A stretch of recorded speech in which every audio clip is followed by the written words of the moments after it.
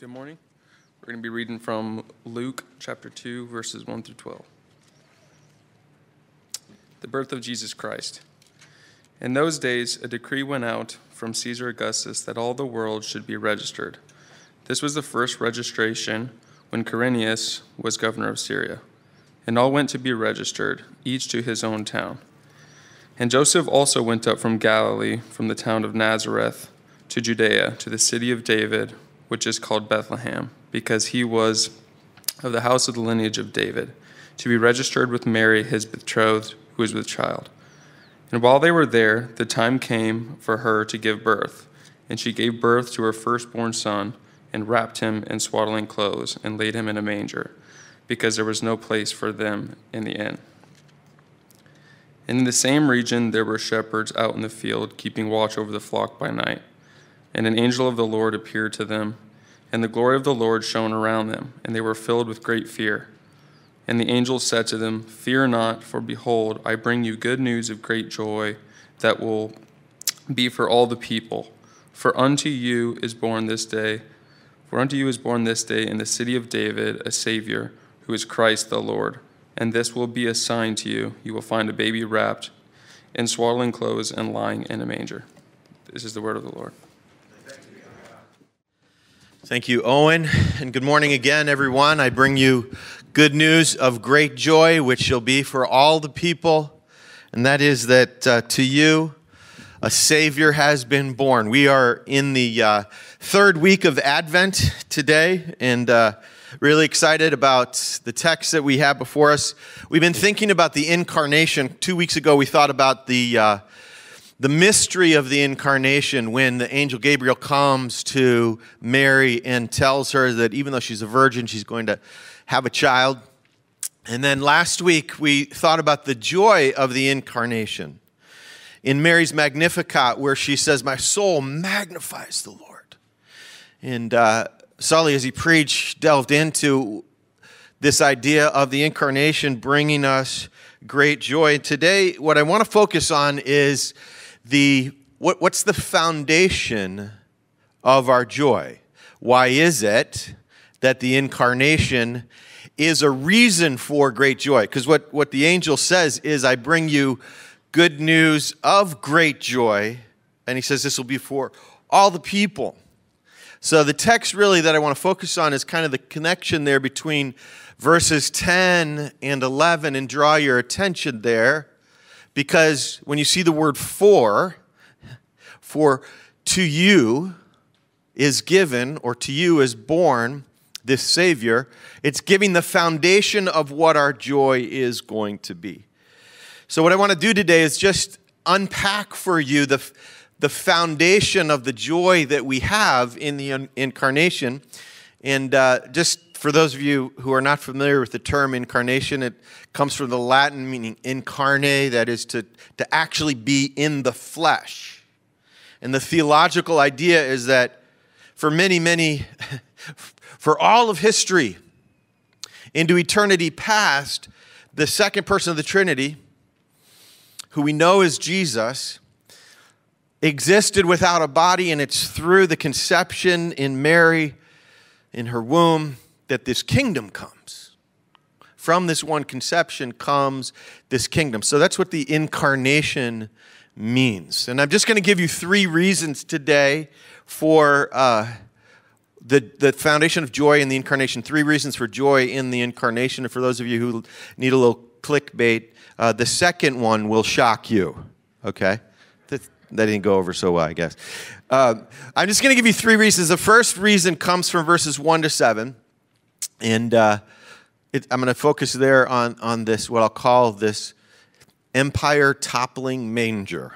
All right. The second one comes from verses 8 through 12, and it's really simply, it's the Savior. And then what I want to do is just tell us why this incarnation is for us, and think through a few of the implications of what it means that Christ is born into the world, or what the incarnation means in terms of being a foundation of joy. So will you pray with me now? Our Father in heaven, we thank you that to us a Savior is given, and that this Savior is for all people. Not for one kind of people, not for people from religious backgrounds, not for people who are somehow Catholic or Methodist or Protestant, but for all people, those who have never heard the name of Jesus, those who have never thought of themselves as religious, those who have never even lifted their hearts or their minds to the heavens being split open with the glory of an angel. All people. The humble ones who are here today in the service. So we quiet our hearts before you today, oh God.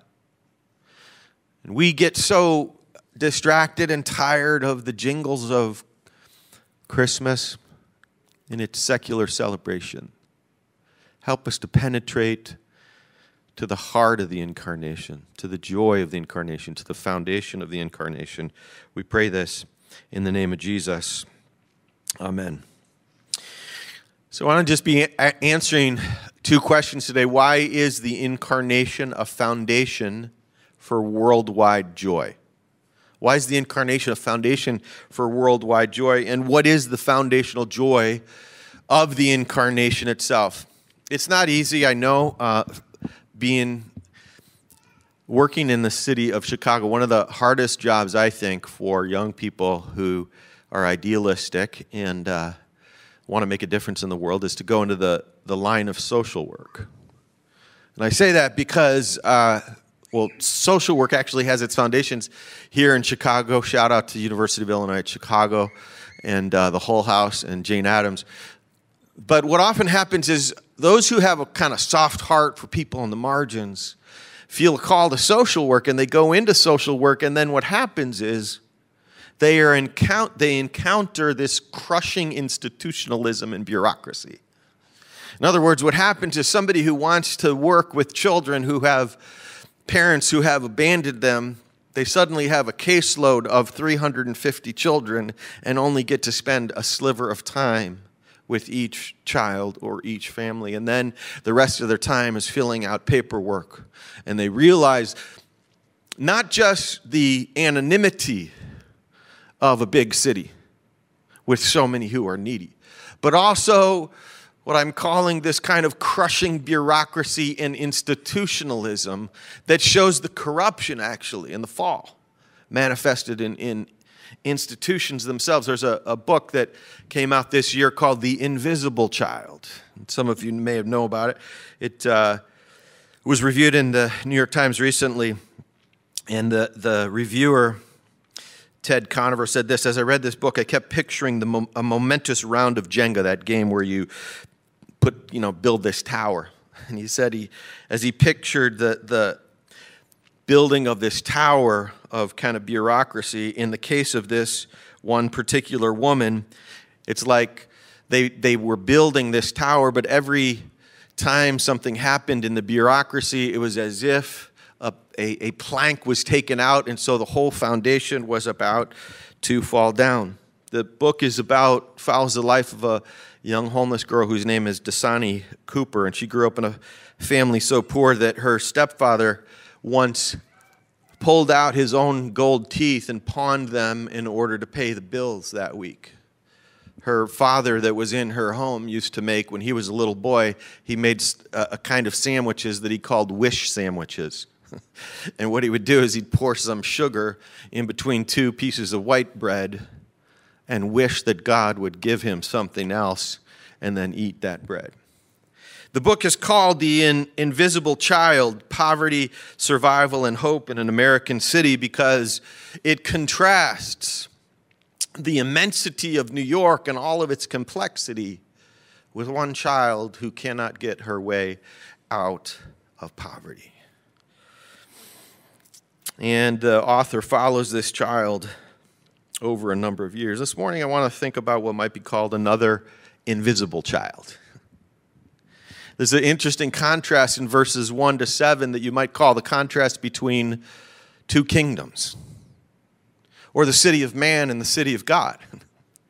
Because in the first two verses, you see the power of Caesar Augustus to disrupt the entire Roman Empire by telling everybody to go to their hometown. Can you imagine having the power to just cause an immediate mass migration of everybody leaving the town in which they are living now and then migrating to another town. You're talking about hundreds of thousands of people moving from one place to another. You're talking about Mary and Joseph. Mary, 9 months pregnant, pacing her way from Nazareth to Bethlehem, so that the hometown of David would become the hometown of Jesus, and that would be where he would be born. It takes about most people can walk about 3 miles an hour. It's about 80 miles from Nazareth to Bethlehem, so that's like 26 some hours. Maybe you can do, I don't know, 5 or 6 hours a day if you're pregnant. This would take 5 or 6 days for a pregnant woman. Then no cars, no trains, no speeding Teslas to get you there. Like, that would just take us less than an hour, or depending on how fast you go, I guess. It would take about an hour and a half. But here's Mary trudging her way. Maybe if she was very fortunate, she's on a beast of burden, and you've seen paintings of Joseph walking beside her. But the contrast here is between the power of Caesar Augustus and Quirinius and his ability to wave his order or his decree, and then all of the Roman Empire to sort of be capsized, and for Mary and Joseph to ride on the wave of the power of this vast institution and bureaucracy. And yet what Luke is saying is, keep an eye on this invisible child. Keep an eye on the unnoticed one. Keep an eye on the manger. Keep an eye on the one who has no room at the inn, because this one will topple all empires. The manger is going to overthrow the throne. I had a seminary professor who, when he was teaching us about narrative, he said, you got to think about narrative, that is Old Testament narrative or the Gospels, New Testament narrative, as being a little bit like a musical. That it's all woven together with the story and with the details, but that every once in a while there's a song that breaks out.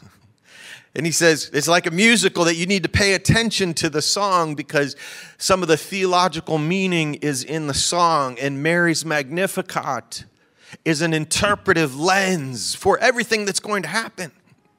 In other words, the reader, as they read chapter 1 and then come to chapter 2, and they hear of this child that's being born in this manger, this overlooked one, this one who seems so humble, when Caesar seems so exalted, the learned reader will pay attention to the Magnificat and realize that what God is doing is taking the mighty and taking them down.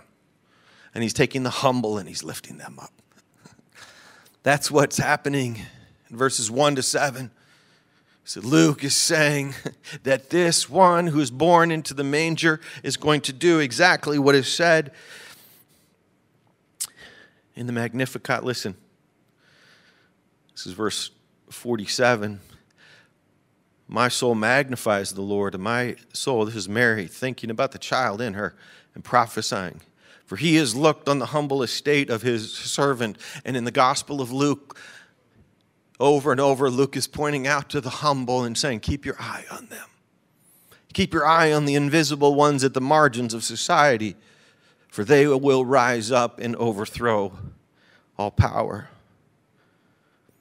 She continues, verse 49, for mighty is he who has done great things for me, and holy is his name. He has shown strength with his arm. He has scattered the proud in the thoughts of their heart.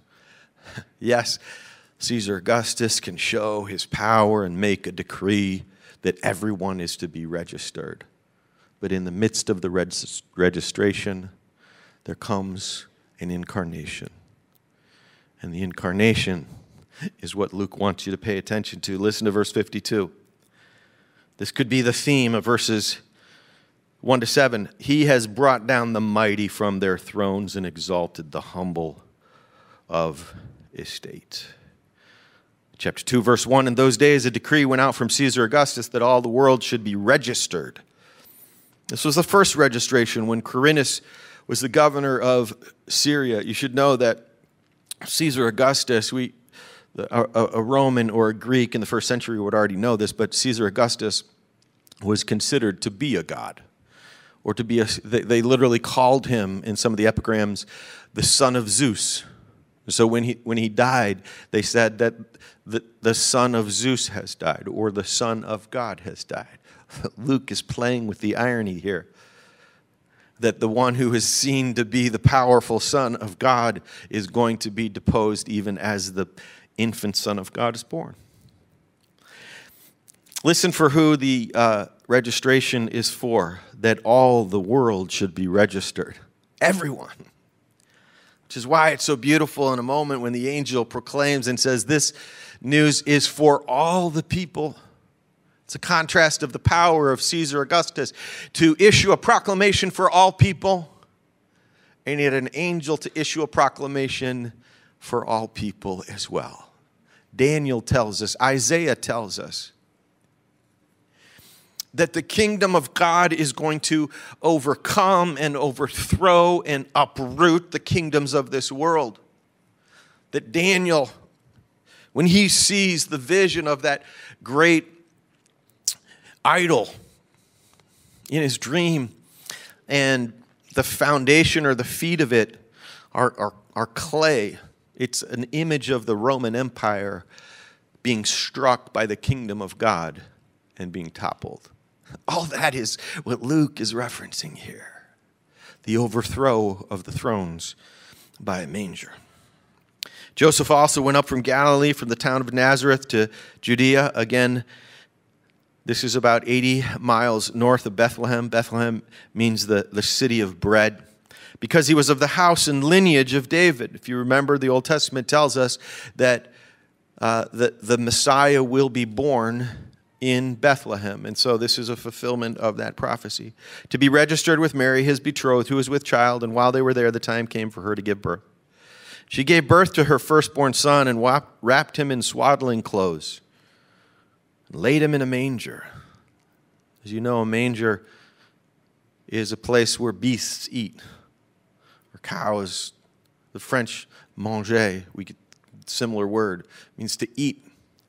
Here, this child, the King of the universe, is laid in this food trough. I don't know if you've ever seen pigs eating or watched them being slopped. When I was younger, about 7 years old, went over to a neighbor's house when I lived after suburban, then urban living, had some rural living, and went over to the neighbor's house, and they had tons of pigs, and watched them pour out the slop, and then the pigs just come and crush all the garbage that was in there in a feeding trough. That's where Jesus was laying. And he says, because there was no place for them in the inn. Some scholars think that's not the best translation to say the inn there, but that some of the houses in those days would have had three partitions, kind of a main room, a guest room, and then the animal area. Some people actually, the scholars say that the animal area had an opening in it so that you could go directly from the living room or not leave it to feed the animals there. And the inn, this word for inn, some scholars say, is actually the word for the guest room, sort of. But the idea is that this isn't a hotel, so to speak, and you check in and sorry, we don't have any vacancies. You can go be in the barn, similar. But some scholars think actually it's just saying that there was no room in the guest room and they had to go be with the animals. In any case, this is where Jesus is laying. This is what you might call the subversive manger. The first foundation for the joy of the incarnation is that this humble manger will topple all of the thrones of power and outlast them. That's what Luke is putting our attention to there as we look at that text. One scholar says God doesn't break into the world as a world leader, as a Führer, or as a cosmic hero, all of which Caesar Augustus epitomized. God penetrates the defensive armor of the world by sending his son as a child. Not to the well-connected and the well-established, but as we'll see in a moment, to the shepherds at the precarious margins of society. In his book, You Are Not Your Own, Alan Noble says that we gravitate towards judging value by what is quantifiable. Mostly in your work, you probably are measured by how much you do. The kind of technocracy of the day measures everything, just as Caesar Augustus wanted to measure, but the true place of value and the true place of power here was by something that was someone who was immeasurable. You may be familiar with a book by Jacques Ellul where he writes about technopoly, and in the book he says that technique has taken over the whole of civilization. This imagery of a vast, crushing bureaucracy, that death, procreation, and birth all submit to technical efficiency and systemization. Are you nothing but a statistic? Is that all you are? The manger says no, that there's a new, non-statistical community that God is bringing into being where the value of the individual is not measured by how many outputs they give in the midst of one day, but by the new kingdom that he is bringing on the earth and the possibility of participating in that kingdom. What will break us free? The manger, the food trough, there's no room for them in the inn. Ellul also says, God's kingdom, born unnoticed, will overthrow all human kingdoms.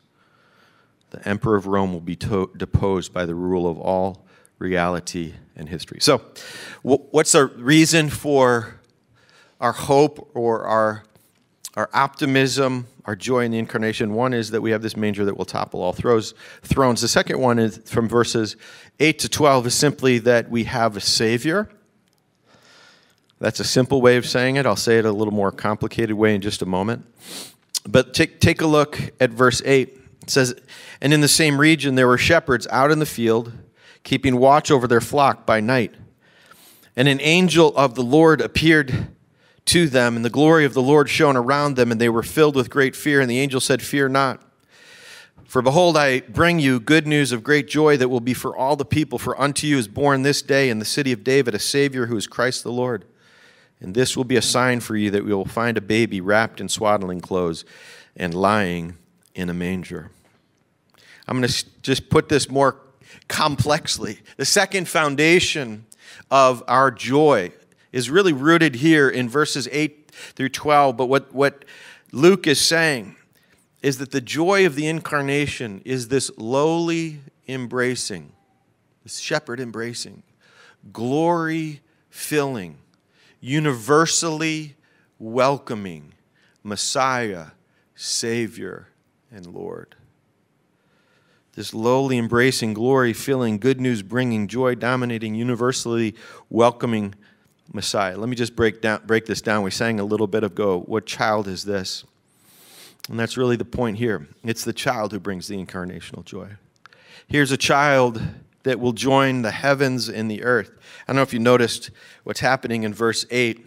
It's very symbolic. You have the shepherds in the field, and then verse 9, the angel appears in the heavens to them. In other words, what it's saying is this child who's going to come is going to embrace the lowly and then bring glory into the earth. If you think of what a shepherd was in those days, they're the basic, sturdy workmen of the day.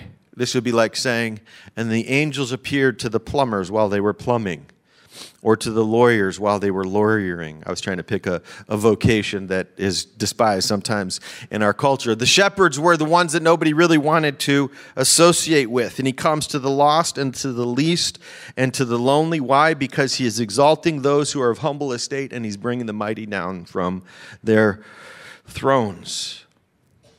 You've seen maybe some of the paintings of the shepherds where Rembrandt is painted, and that the fear is totally present in his paintings, where some are running away. They're absolutely terrified. Another was falling down in worship on his knees. But it gives this picture of the terror of the angel Why? Because somebody is being born into the world who's going to rule both the heavens and the earth. So he brings glory above and brings the message to the most lowly, who are the shepherds.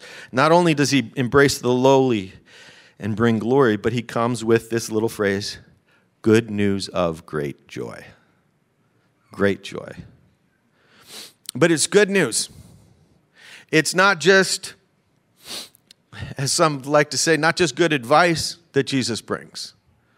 Not just good intentions that he brings, but good news. That is, it is a proclamation, even as Augustus offers a proclamation. The angel here says, I'm bringing you good news. And essentially the news is, and we'll see this in a moment, is the news that we have a Savior. The incarnation brings salvation from sin and death and God's wrath. So, good news of great joy. This child embraces the lowly and brings glory. This child brings good news of great joy, but this child also welcomes all. If you're not a Christian, you're not sure what you believe, not sure if this stuff is for you, this message is for Democrats, the Green Party, Republicans, the non-political, it's for rich and poor, it's for Methodists and Buddhists and Catholics and atheists, it's for rural shepherds and urban dairy farm traders. It's for sexual minorities and the gender dysphoric. It's for the religious and the irreligious. It's for ugly Americans and glorious non-Americans. This child welcomes all. It's for everyone. It's joy for everyone at Advent. This child is a Savior who comes to the lowly, comes with glory, comes with good news of great joy, comes and welcomes all, and then finally, he's a Savior. He's come to save you from your own rebellion against God and mine, and so the Savior is born into the center of this message. What I want to do now is just move to the implications of this, the implications of the foundations of incarnational joy. And I'll just want to apply for a moment and speak to you directly and say, number one, as we sang earlier, prepare him room. I don't mean to be sentimental, but as Isaac Watts wrote in Joy to the World, let every heart prepare him room, and heaven and nature sing. What he's saying is that if all of creation, based on Psalm 98 and Psalm 96, the forests are going to sing, then you also should open your heart to him. Crown him your Savior, crown him your Messiah, crown him your Lord. Additionally, I'll say this, that I just want you to recognize, for those of you who are tired of the technocratic world that we live in, tired of the tyranny of the powerful, tired of the tyranny of technology, just to know that that will also soon be overthrown. Maybe you need a dystopian Christmas movie this year to watch. If you haven't watched The Children of Men, 2006 science fiction action thriller film co-written by Alfonso Cuarón. It's based on P.D. James's 1992 novel. If you need somebody who's well known, Clive Owen plays Theo, okay? And Claire Hope Ashiti plays Key, who's sort of a Mother Mary figure. But it's set in this dystopian world of a police state where they're cracking down on immigrants. It's very dark. But the woman, well, I had to add one more thing. It's a world that has global infertility. And there's no reproduction, so the whole culture is beginning to die.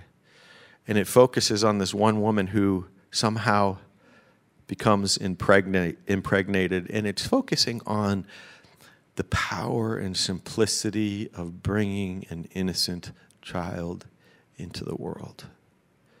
What this text is saying is that all of the weariness of the modern world and the institution of the empire that is so wearying to you, will one day, you will be free from it all.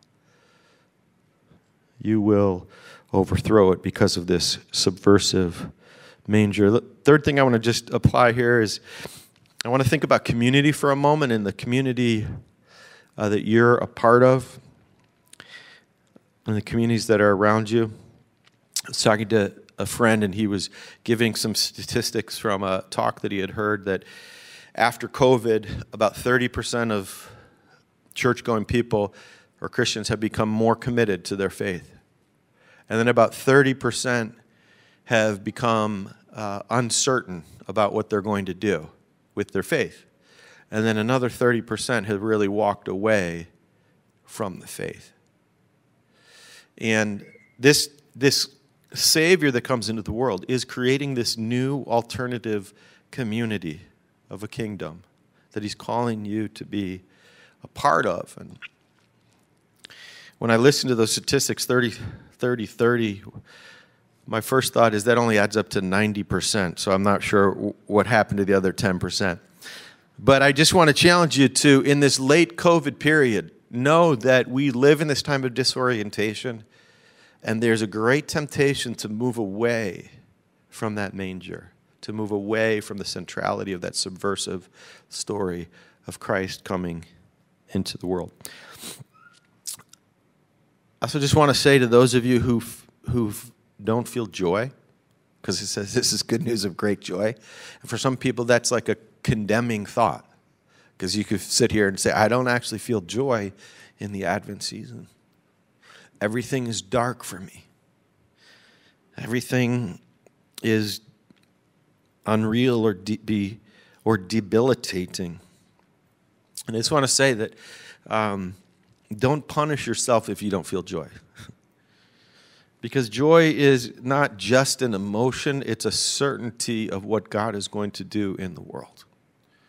And it's possible in the midst of discouragement and depression to still rest on the certainty of the subversive manger that he's bringing into the world.